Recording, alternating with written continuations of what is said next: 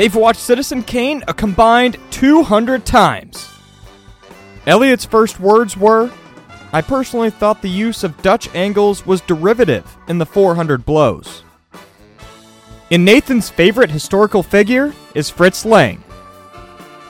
Now they're bringing that snootiness to you with Magellans at the Movies.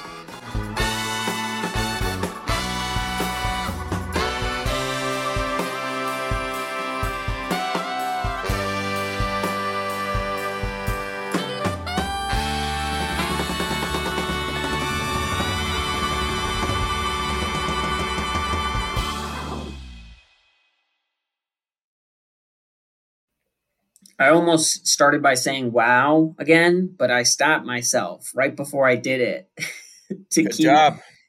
To keep it fresh. Every week, you don't know how we're going to start. We don't know how we're going to start. No one knows how the episode's going to start.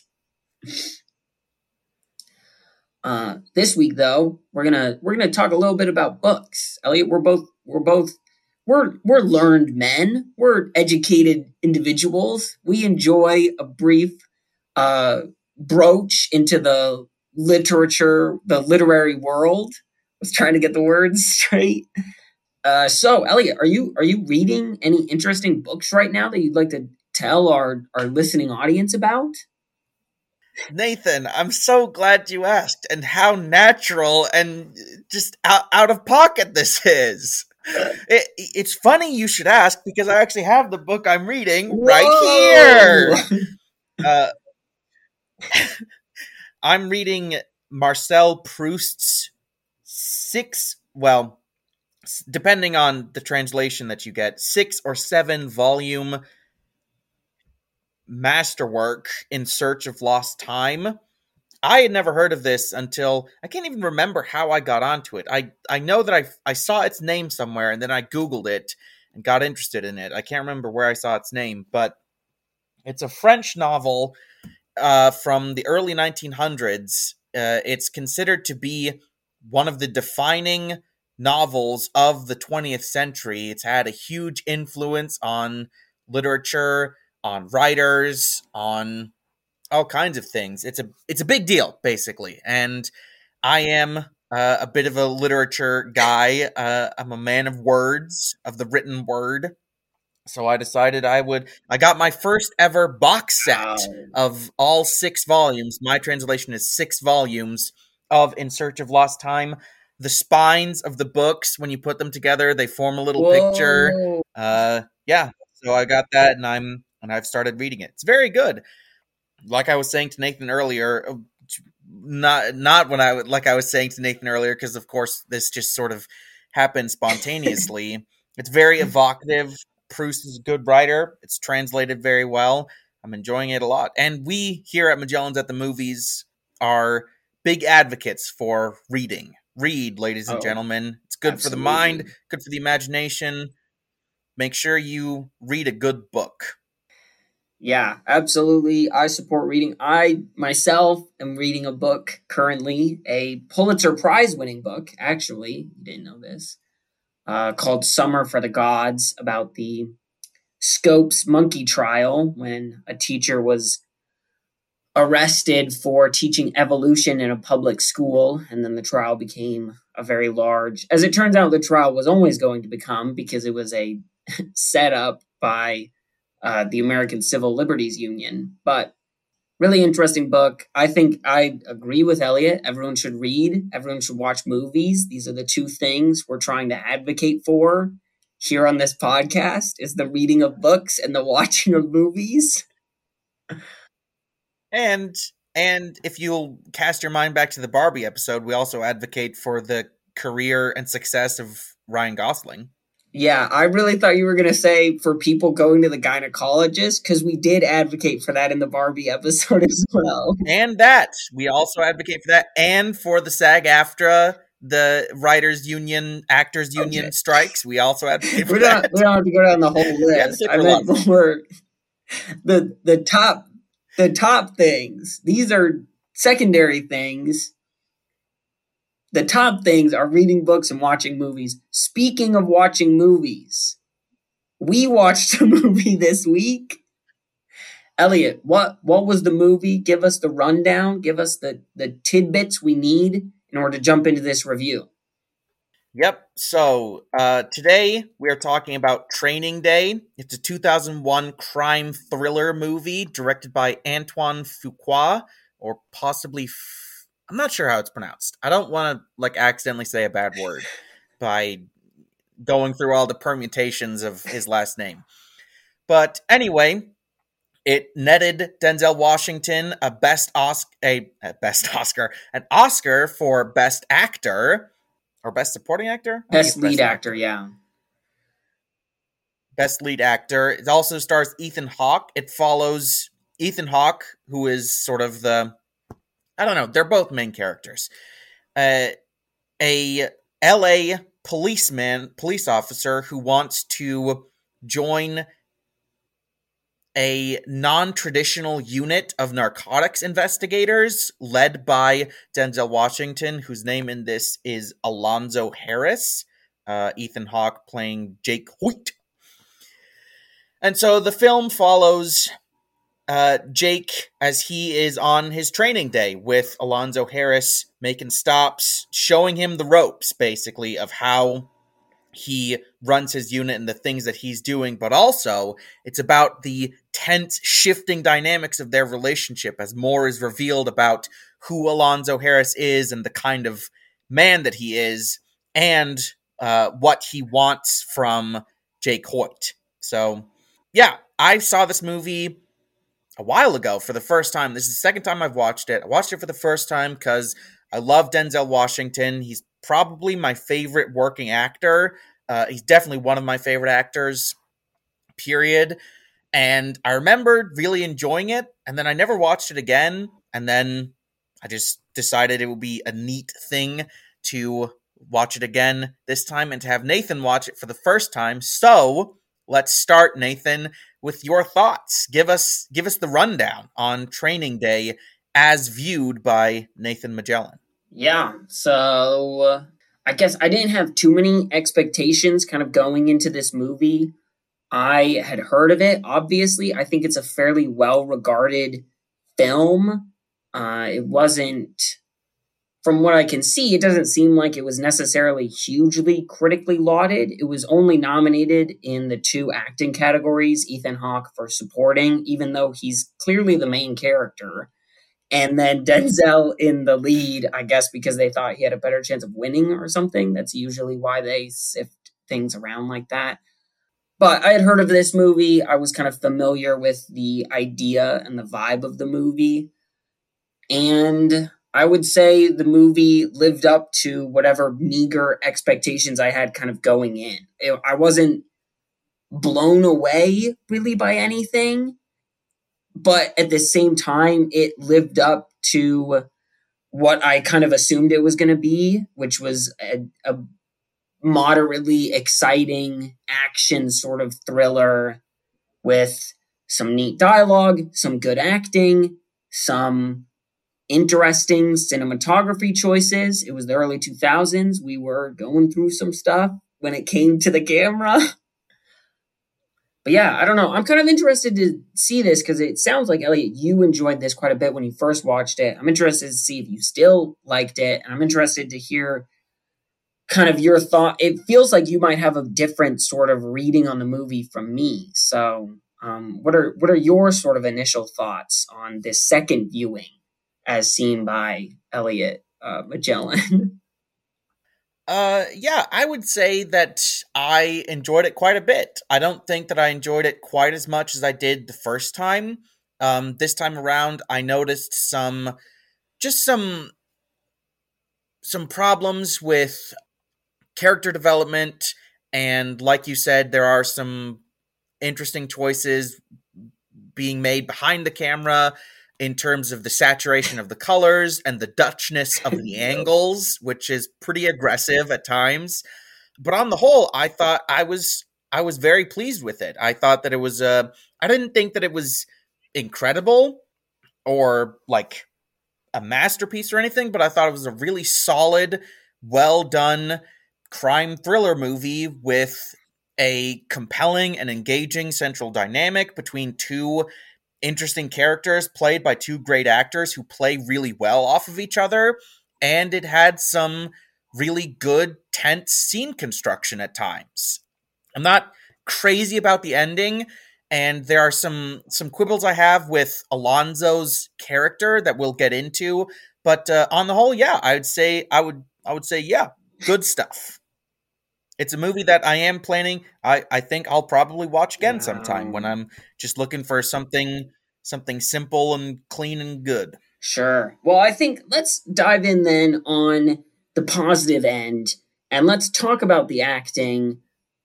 Obviously, the kind of star of the show is Denzel Washington, somewhat playing against his. You can correct me on this because you've seen way more Denzel Washington movies.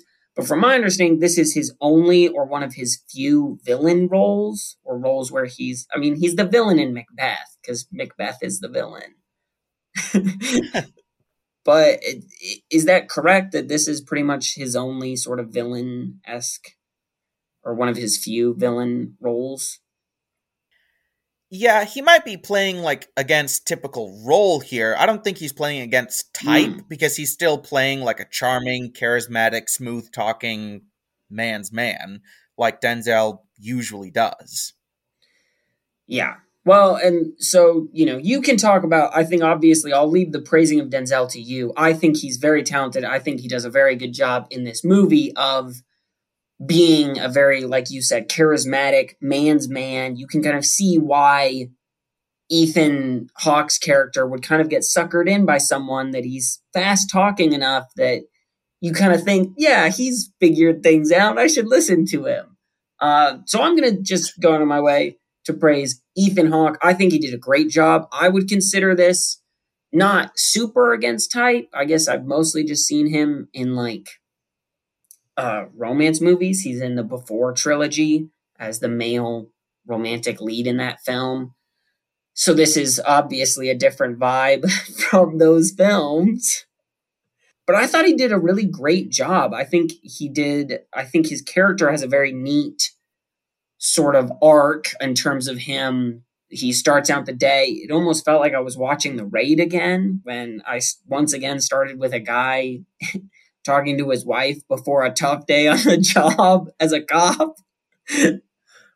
But I thought he did a very good job of doing Jack's kind of character arc as he becomes kind of more and as he continues having a harder and harder day until he eventually, I don't think he really snaps near the end, but you can see sort of a progression of him becoming more and more disillusioned with this thing that he was very excited for at the beginning of the day. And yeah, so I think the acting is very good. Also, Snoop Dogg shows up as I don't know if you recognized him, but he's the guy in the wheelchair. That's world famous rapper Snoop Dogg. And I thought he did a way better job than I expected him to do because I've seen him in interviews and stuff, and he does not strike me as the kind of person who would be able to act. And he does a great job. And then Dr. Dre showed up as well, and he did a pretty good job as well, which I just thought was interesting. I don't know. Did you recognize either of those guys? I recognized Snoop Dogg. I didn't recognize Dr. Dre because Dr. Dre doesn't look as distinct as Snoop Yeah. Dogg. Yeah, that's whatever, man. I guess Antoine is just a fan. I don't know. But yeah, I think that the acting is immaculate in this movie, and I think that it does probably elevate the material to beyond what maybe the writing merits of the material would justify. Because it's not like it's poorly written, it's very well written, but it's incredibly well acted. I also like Ethan Hawke. I think he's great in this movie, but I would absolutely say that Denzel is the star of the show here. And this is one of the things that I thought was more rewarding on a rewatch is, so if you didn't know, Alonzo is very much a manipulator. That's his character. Like he's scheming. He's trying to basically get Jake to do things for him, to like kind of cover him while he legally cover him while he gets money that he needs because that he owes to the Russian mob. And rewatching it, there were a lot of times where I was able to pick out like moments where Alonzo was thinking on his feet, like trying to get Jake to do something, and Jake was kind of resisting, and so he switched tactics. Like when he wants him, there's this point in the car where he wants him to do some drugs, and it's revealed eventually that he wanted him to do that because having drugs in his system gives him like a blackmail card against Jake. It gives Alonzo blackmail material against Jake. But at the moment, Jake is refusing, and so finally Alonzo stops, he switches tactics and says like, oh, this was a test. And like, if you refused drugs from a dealer on the street, they would instantly peg you as a cop and you'd be dead. And yeah, I just thought that it's a combination, it's a marriage of the writing and Denzel's acting that makes it so effective. And the other moment, well, there were other moments that I noticed about that, but another moment that I noticed that I was really impressed with Denzel's acting is at the very end when Jake confronts Alonzo, and Alonzo like starts to get mad, saying like, you'll never get away with this. I'm the guy. You can't do this. But Denzel is playing it so perfectly that you can tell it's really motivated by fear. Like Alonzo is finally getting a bit scared, and so he's starting to lash out, starting to get a bit unraveled, a bit less sure of himself than he usually is. And yeah, Denzel is he's such a great actor. I love him so much, and he's earning that Oscar 100% in this with this performance. Yeah, I agree. And I think because you mentioned it a few times, I think the script of this movie is decent. I think the story construction is very good. There's more than a few moments of setup and payoff that even took me kind of by surprise. For instance, when Jake is captured by the Mexicans and the one guy pulls out his wallet, and it's the wallet that he took from this woman that he saved earlier in the film. And she had already kind of said like, oh, her cousin is in a gang and her cousin's a gang member. And so it was a really great, I don't know if I made an audible noise, but I definitely sat up in my chair like, oh shoot, that's how he's going to get out of this. Like it was a very neat moment for me. And then even since I've watched the movie, which was not that long ago, but kind of thinking through some things, you can see the moments that Elliot, you're talking about of Alonzo setting up Jake for the things that he wants him to do later on, that he's manipulating him to get him to do this next thing. And it's only kind of clear on rewatch or looking back that you're like, oh, that's why he did this, is to push his button so he would do this. And so I think the story construction is very good and is a very good concentrated sort of story. There's not a ton of kind of missing pieces. I think where the story falls apart a bit, or the script, is in the actual minute-to-minute dialogue that just can sometimes veer very corny and cliche, or at least it felt very cliche to me, especially stuff like the wolves and sheeps thing. I'm like, please, what? And maybe that's just the way some people talk, but it felt kind of corny to me. Also, this is not necessarily a critique, but this is the same guy, I'm pretty sure. Didn't he help write Batman v Superman? Didn't David Ayer do that? Or am I thinking of someone else? I think you're thinking of someone else, because David Ayer directed Suicide Squad. See, for a second, I thought he had written Batman v Superman. So when Ethan is in the tub and he's like, I have a daughter too, I really thought that he was just like ripping off himself with the whole Martha thing. But no, maybe Zach just saw that and decided to run with it. And I don't think that's a bad because I don't think the guy changes his mind just because he says that he has a daughter. I think he was always kind of getting ready to change his mind because of the wallet. But I do think the story, good, the script, not fantastic all the time. I can definitely see that. I can see why some of the lines would come across as like try-hard edginess. I think that, at least in the case of the wolves and sheep thing, that to me is the kind of thing that someone like Alonzo would say. Somebody who doesn't have a lot of self-awareness and is like drunk off his own power, very much toxically masculine. I think that that's something that he would at least think. Maybe he wouldn't express it like that, but I thought that made sense to me in the context of his character. And again, it played into another moment where I enjoyed seeing how Alonzo was manipulating Jake, because it comes after he was upset that they let the guys who were attacking the girl go, the girl who would eventually save his life in the bathtub when he's captured by the Mexicans. And Alonzo is picking up on this, and so he kind of switches tactics again, and he starts saying, like, that was really good, you did something good, you're making real change, this is what we're about here on the street, is we're making these big changes. And so I thought that was a really good moment of demonstrating how Alonzo is getting into Jake's head. Yeah, that's true. That's pretty good. Interesting. Well, those were the big two kind of positives. So do you have any other big positives before we start moving towards talking about some of the negatives we might have? I do. I also think that there is really good scene construction in this movie that lends itself to very tense scenes. I'm thinking specifically of, so Alonzo has this friend who's a drug dealer who's very well off, who's made a lot of money dealing drugs. And so his eventual plan, how he's going to get the money to pay off the Russian mafia, is he's going to rip off this friend of his and kill him, and then stage it to seem like the friend had attacked them first, and have Jake be the one who shot the friend so that he's legally covered, and he's got Jake covering for him because he's blackmailing him. So they get in there, and they capture the friend, and Alonzo is telling Jake to shoot the friend. I can't remember his name, but he's played by the guy who plays the captain of the Dallas in Hunt for Red October, and Jack Crawford in Silence of the Lambs. So I'm just going to call him Jack Crawford.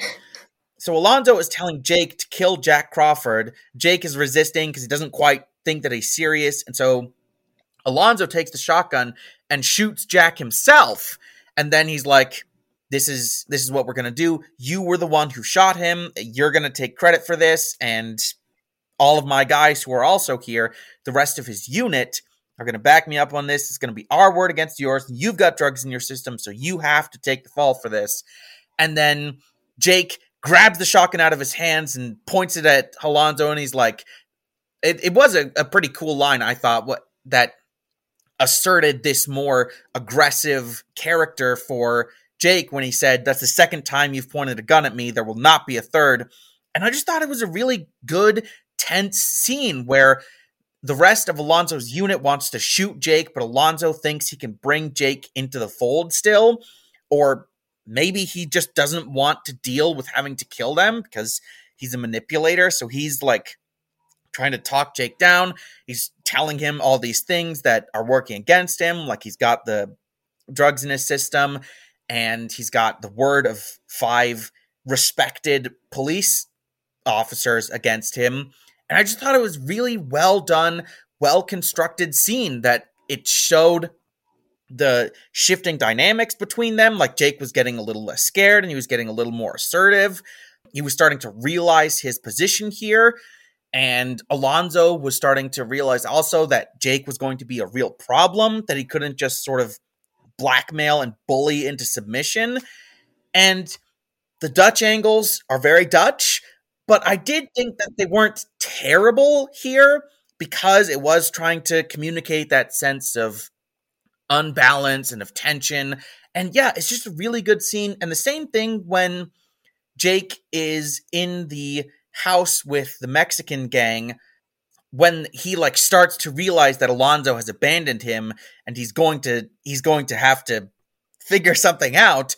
It's just a really good, well-constructed scene that legitimately made me feel tense and invested even on rewatch.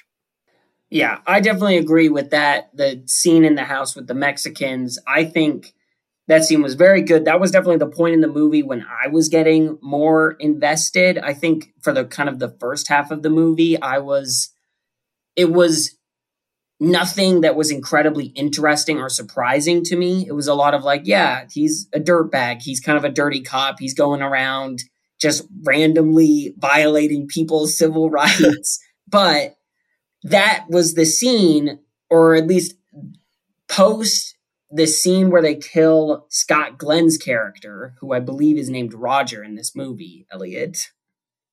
After that scene, I was like, oh, shoot, this is like, there's still an hour or so left.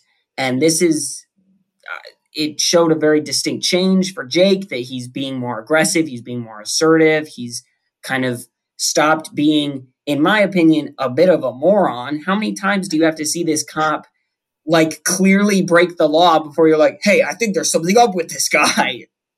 And then the scene with the Mexicans, I thought was very tense. I also think it didn't drag it out. Like as soon as it was kind of all the cards were on the table and it was clear, like because they're what playing poker. Yeah, okay, thank you. But like once it was clear that he was kind of right up the river without a paddle, the movie doesn't spend a ton of time trying to draw out the tension, which can sometimes happen.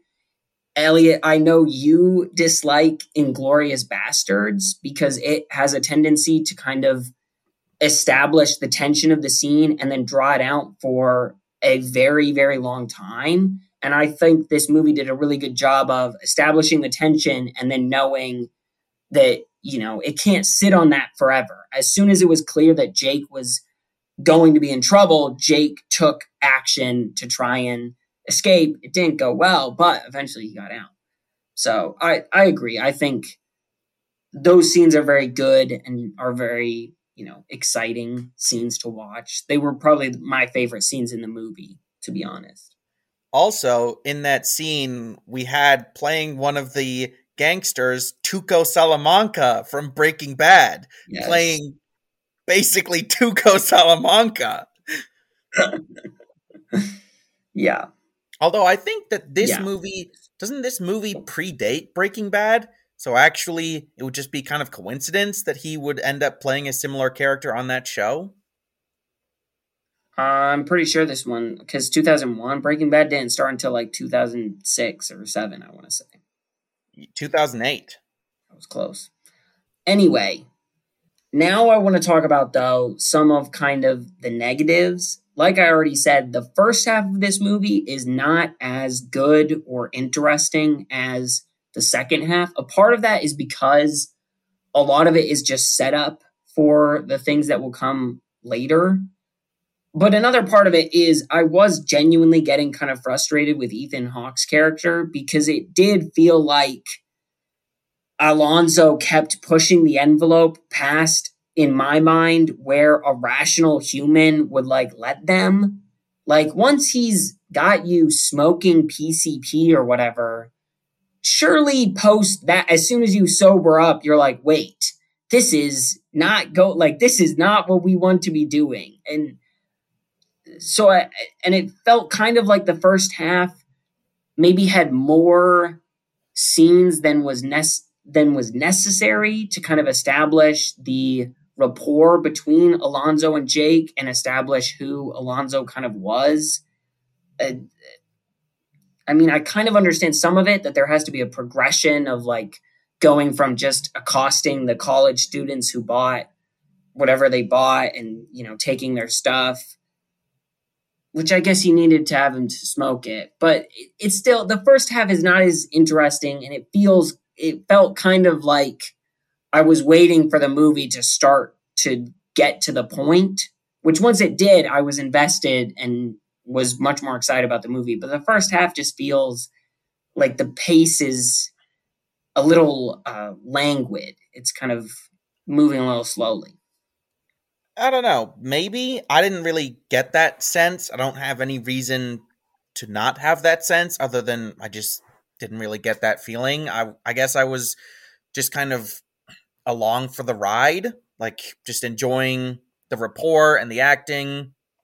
And I mean, I've talked a few times about this movie being rewarding to rewatch, and I think maybe that might have contributed to my being willing to let that go in the first half, that I was just enjoying seeing the moments where Alonzo was pulling one over on Jake. I don't think it's a huge deal.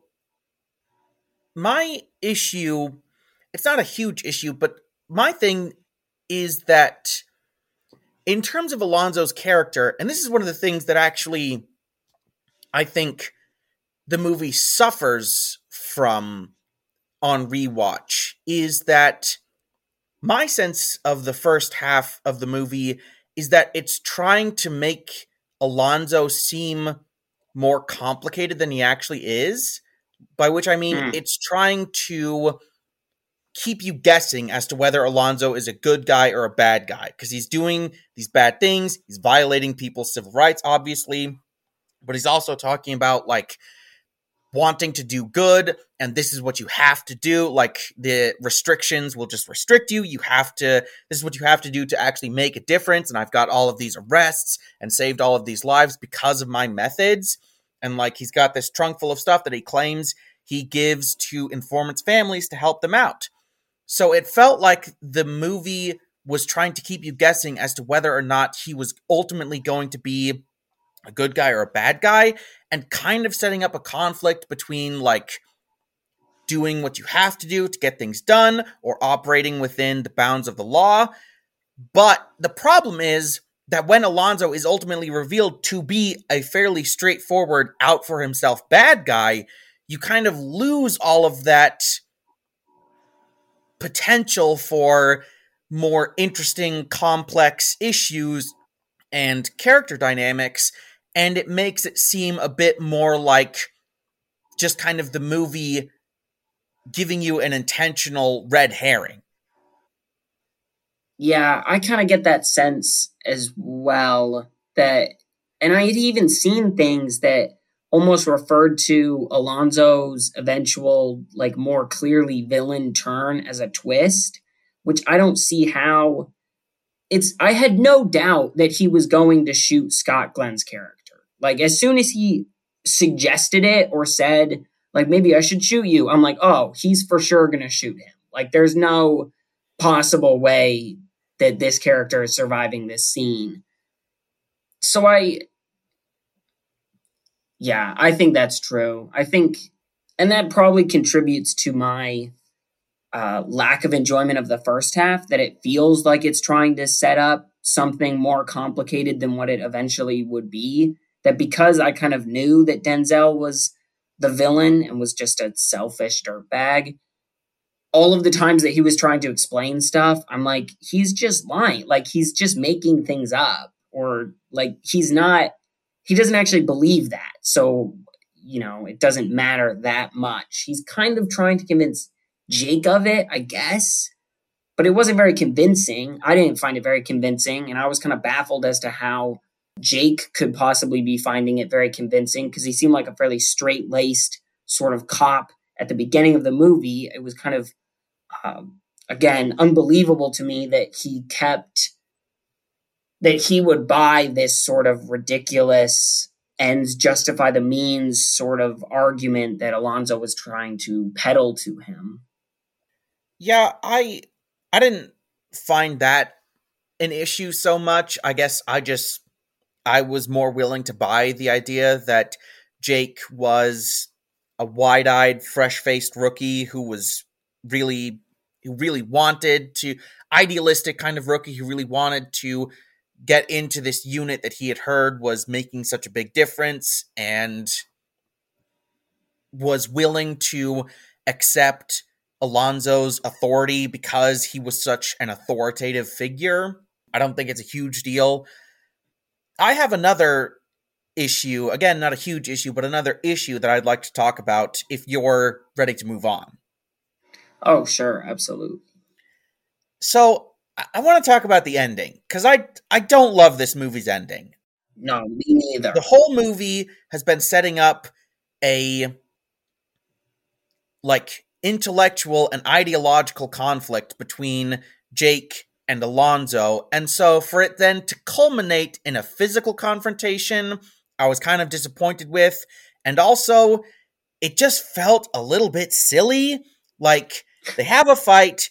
Denzel, for some reason, decides he's not going to kill Jake. And so he just takes the money. He has Jake on the ropes. He doesn't take his advantage. All right, fine.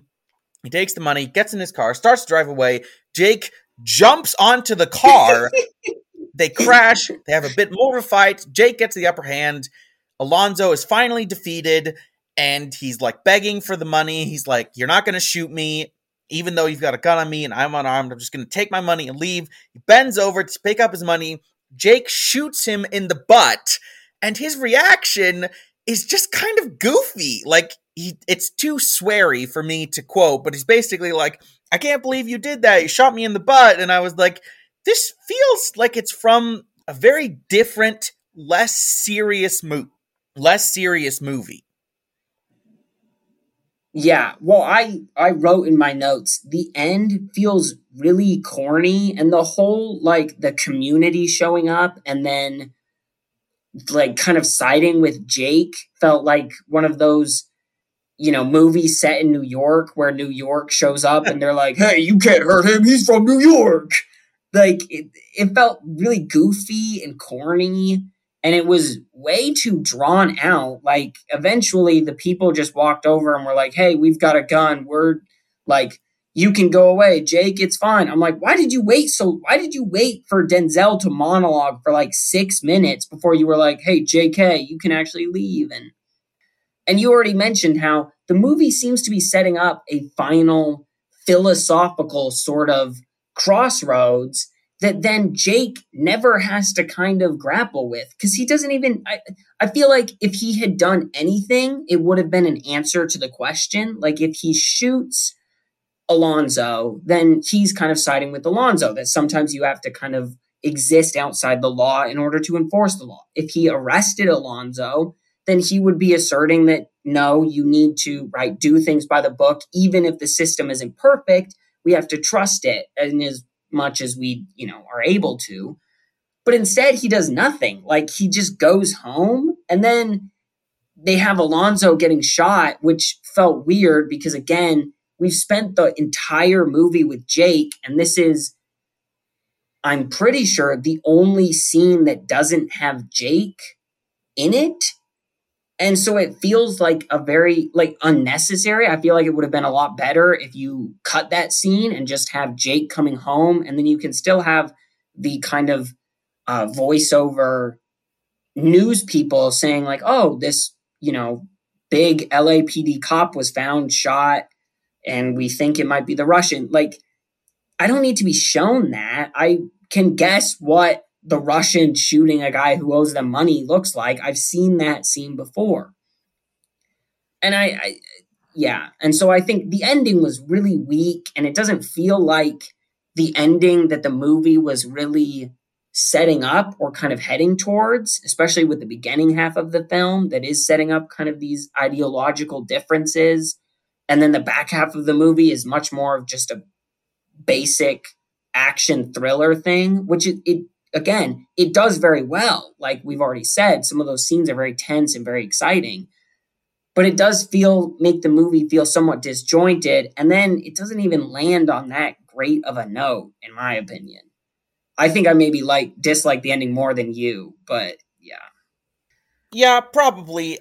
I think that it's definitely a bit drawn out. Like, there are kind of 3 different stages to the ending of the first fight, second fight, argument, and then the resolution and yeah, it felt almost like a reshoot.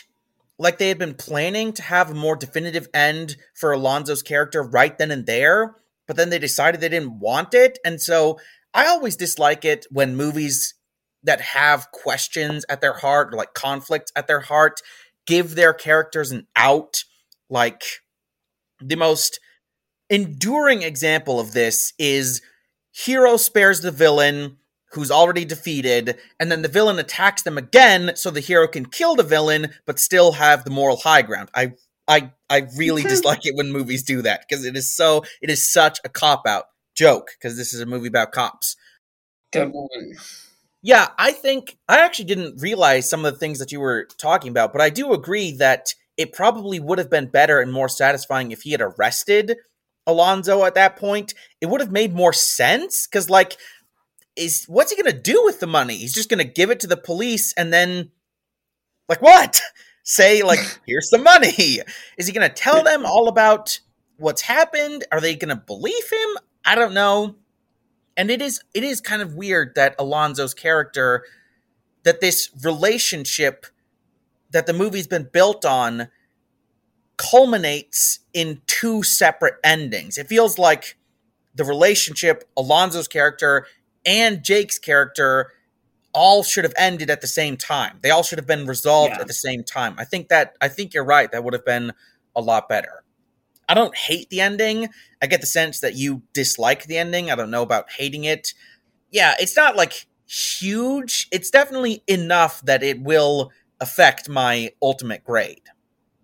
Yeah, well, and see, my whole thing with movies is kind of like, I want the entire movie to form a very cohesive whole, and the ending just feels like it fumbles every possible like setup that it's had, which is frustrating in a movie that, like I've already said, has a lot of very good examples of innocuous kind of scenes at the beginning being important as the movie goes on.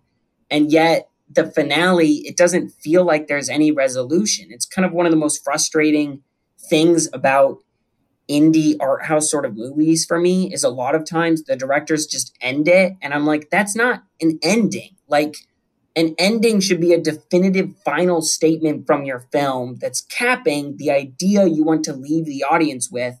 And sometimes it feels like the idea that they want me to leave with is, I had no idea how to end this movie, so here's some random nonsense, which I don't think necessarily applies that much to this movie, but it does feel like they don't commit to an ending, and instead they just go with, let's make it ambiguous. He'll go home with the money. What'll happen? You don't know. And it's like, yeah, I don't know. I don't really care, because you haven't given me a good reason to care. Yeah. Nathan, you've talked several times before. I don't know if you've talked about it on this podcast before, but you've talked to me several times before about seeing a difference between ambiguous endings and non-endings. And I think that that's a really good and salient distinction to identify, because, like, an ambiguous ending, when you say ambiguous ending, I think of, now I'm not going to be able to think of something. Nathan, think of a movie with an ambiguous ending. Inception is an ambiguous. When you say non-ending, I think of The Farewell from 2019. That's a non-ending. Sure. And I would say that this movie doesn't really have, I wouldn't say that this movie arrives at a non-ending, but it's more on the non-ending side than it is on the ambiguous or just the definitive ending side. Yeah, I'd probably put it, like, firmly, it feels like a non-ending to me. It feels like the movie is done, but it doesn't feel like the story has, like, reached the point where it's finished. Yeah, that's fair. I'm trying to think of other, a lot of non-endings are like obscure movies that will not help elucidate this point very much, unless, like, the Florida Project has a non-ending. Oh shoot, what's its name? It's another Ethan Hawke movie, the environmental one, First Reformed, that has a non-ending in my opinion. Yeah, so if you've seen those movies, that's kind of the idea that I'm talking about. If you haven't, it's just an ending that doesn't finish the movie, thought that the movie started, which is what the movie stops. It doesn't end. Yes. Yeah. So you can, you have, well, it's your thing, Nathan. So you can give people permission to take that into their day-to-day film discourse and act really smart.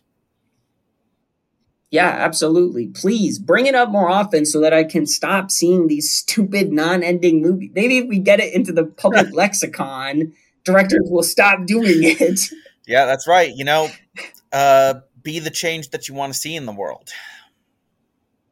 Exactly. Do you have any other final thoughts? I feel like I've said pretty much everything I want to say here about this movie. Yeah, I'm pretty satisfied as well. I don't think there's a whole lot to write home about in terms of the technical elements, except for when the Dutch angles get very egregious. And also, I don't like movies that mess around with color saturation. Like Zack Snyder desaturates his colors. Some movies like this one really oversaturate them, and it just looks weird. Or like Do the Right Thing. The colors in that movie are just they just make my eyeballs bleed, and I really don't like it. I just have a consistent, normal color palette and stick with it. So I don't like it when movies do that, but it's not like a huge deal here. It doesn't bother me in this movie as much as it does in Do the Right Thing. There's not a lot of music, and the music that is there is kind of generic cop movie music. I don't know how to describe it other than that. Yeah, I agree.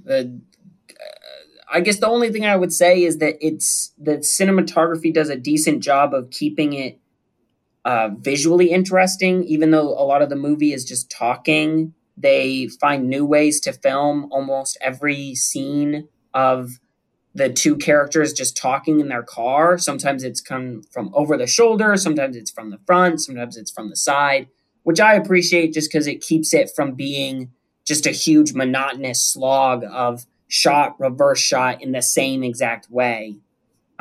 So it's not a huge thing. Like, you don't really get points for that because that's just doing above the bare minimum. But it's something that I noticed and appreciated. Well, let's do some ratings. I'll go first. Despite my problems with this movie, and there are problems with the movie that do keep it from higher grades, I still think this is a really strong, simple, good movie featuring fantastic performances, an engaging, compelling central dynamic, a conflict that unfortunately isn't really brought home in the best of ways, but the conflict that is there is good enough. The dialogue, the acting is good enough. The scene construction is good enough to keep this movie well in the good side of the rating scale. So I'm going to give it a strong B.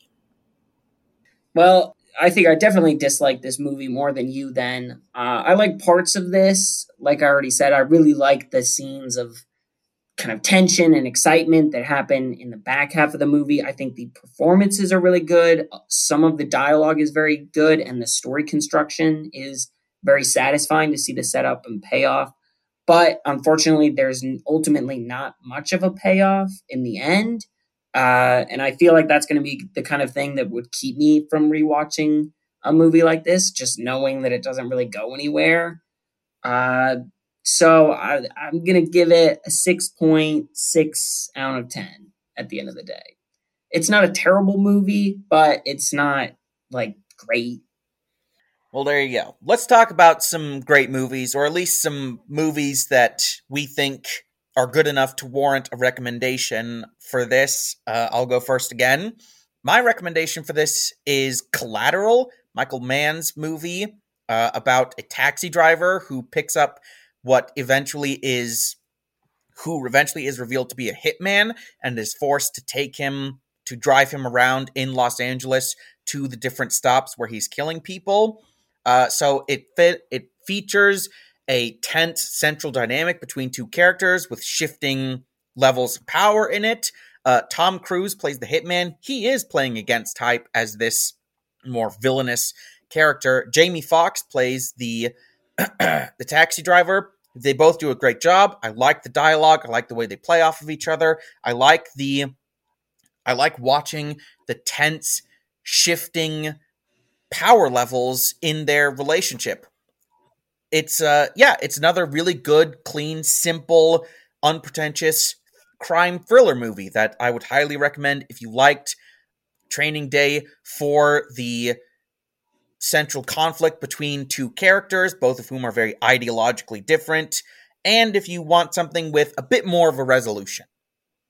Definitely. I can definitely second that recommendation. I actually was kind of surprised by how much I enjoyed that movie. And then looking back, I wouldn't be against rewatching that movie because it was a very good film. My recommendation is maybe in a little bit of a different direction. In the early 70s, there was a lot of gritty crime dramas about how cops needed more, power to be able to do whatever they wanted, Illegal basically. things. But, yeah, illegal things. But it was a widespread kind of genre. Dirty Harry is in this genre. My favorite of this genre is going to be what I'm recommending for this movie, which is another kind of gritty cop drama about ideological philosophies in copping. And that's going to be the Best Picture winner from, I want to say it was 1971, The French Connection. Rest in peace, William Friedkin, who directed this film. It features one of the most iconic chase scenes in film history, where William Friedkin got in the back of a car with a camera and just drove in the completely unregulated streets of New York and filmed the entire thing. I think he ended up having to pay a whole bunch of fines and pay a bunch of people who he hit while filming it. But it's bonkers. It's a bonkers chase scene. The movie is very good. Gene Hackman and I can't remember who the other guy is, but they play partners who are working to try and do this big drug bust. And it's all the classic gritty crime drama stuff that you love to see. Very well done. The finale is fantastic. It's a very tense, exciting shootout sort of thing. Very good movie. Very cool. One of the better Best Picture winners, if I'm being honest. And that's going to be my recommendation. So you can watch a movie from the 70s and feel cool and hip for having seen, a dope movie. Okay, that kind of fell apart at the end. I have not seen this movie. It is on my list. I just haven't gotten around to it yet, so I can't speak to that recommendation. I've heard nothing but good things about it. One thing that I have heard nothing but bad things about is Life, which is hard and full of disappointments. It's truly absurd. I don't quite why I put up with it. I'll never be able to say, but Life is hard and full of disappointments. Let's all remember that. I also wanted to note that William Friedkin's last movie, I can't remember what it's called, but the movie that is the Caine Mutiny. Yeah. The Court of the Caine Mutiny. Yeah, that is being released posthumously has been getting a lot of strong buzz.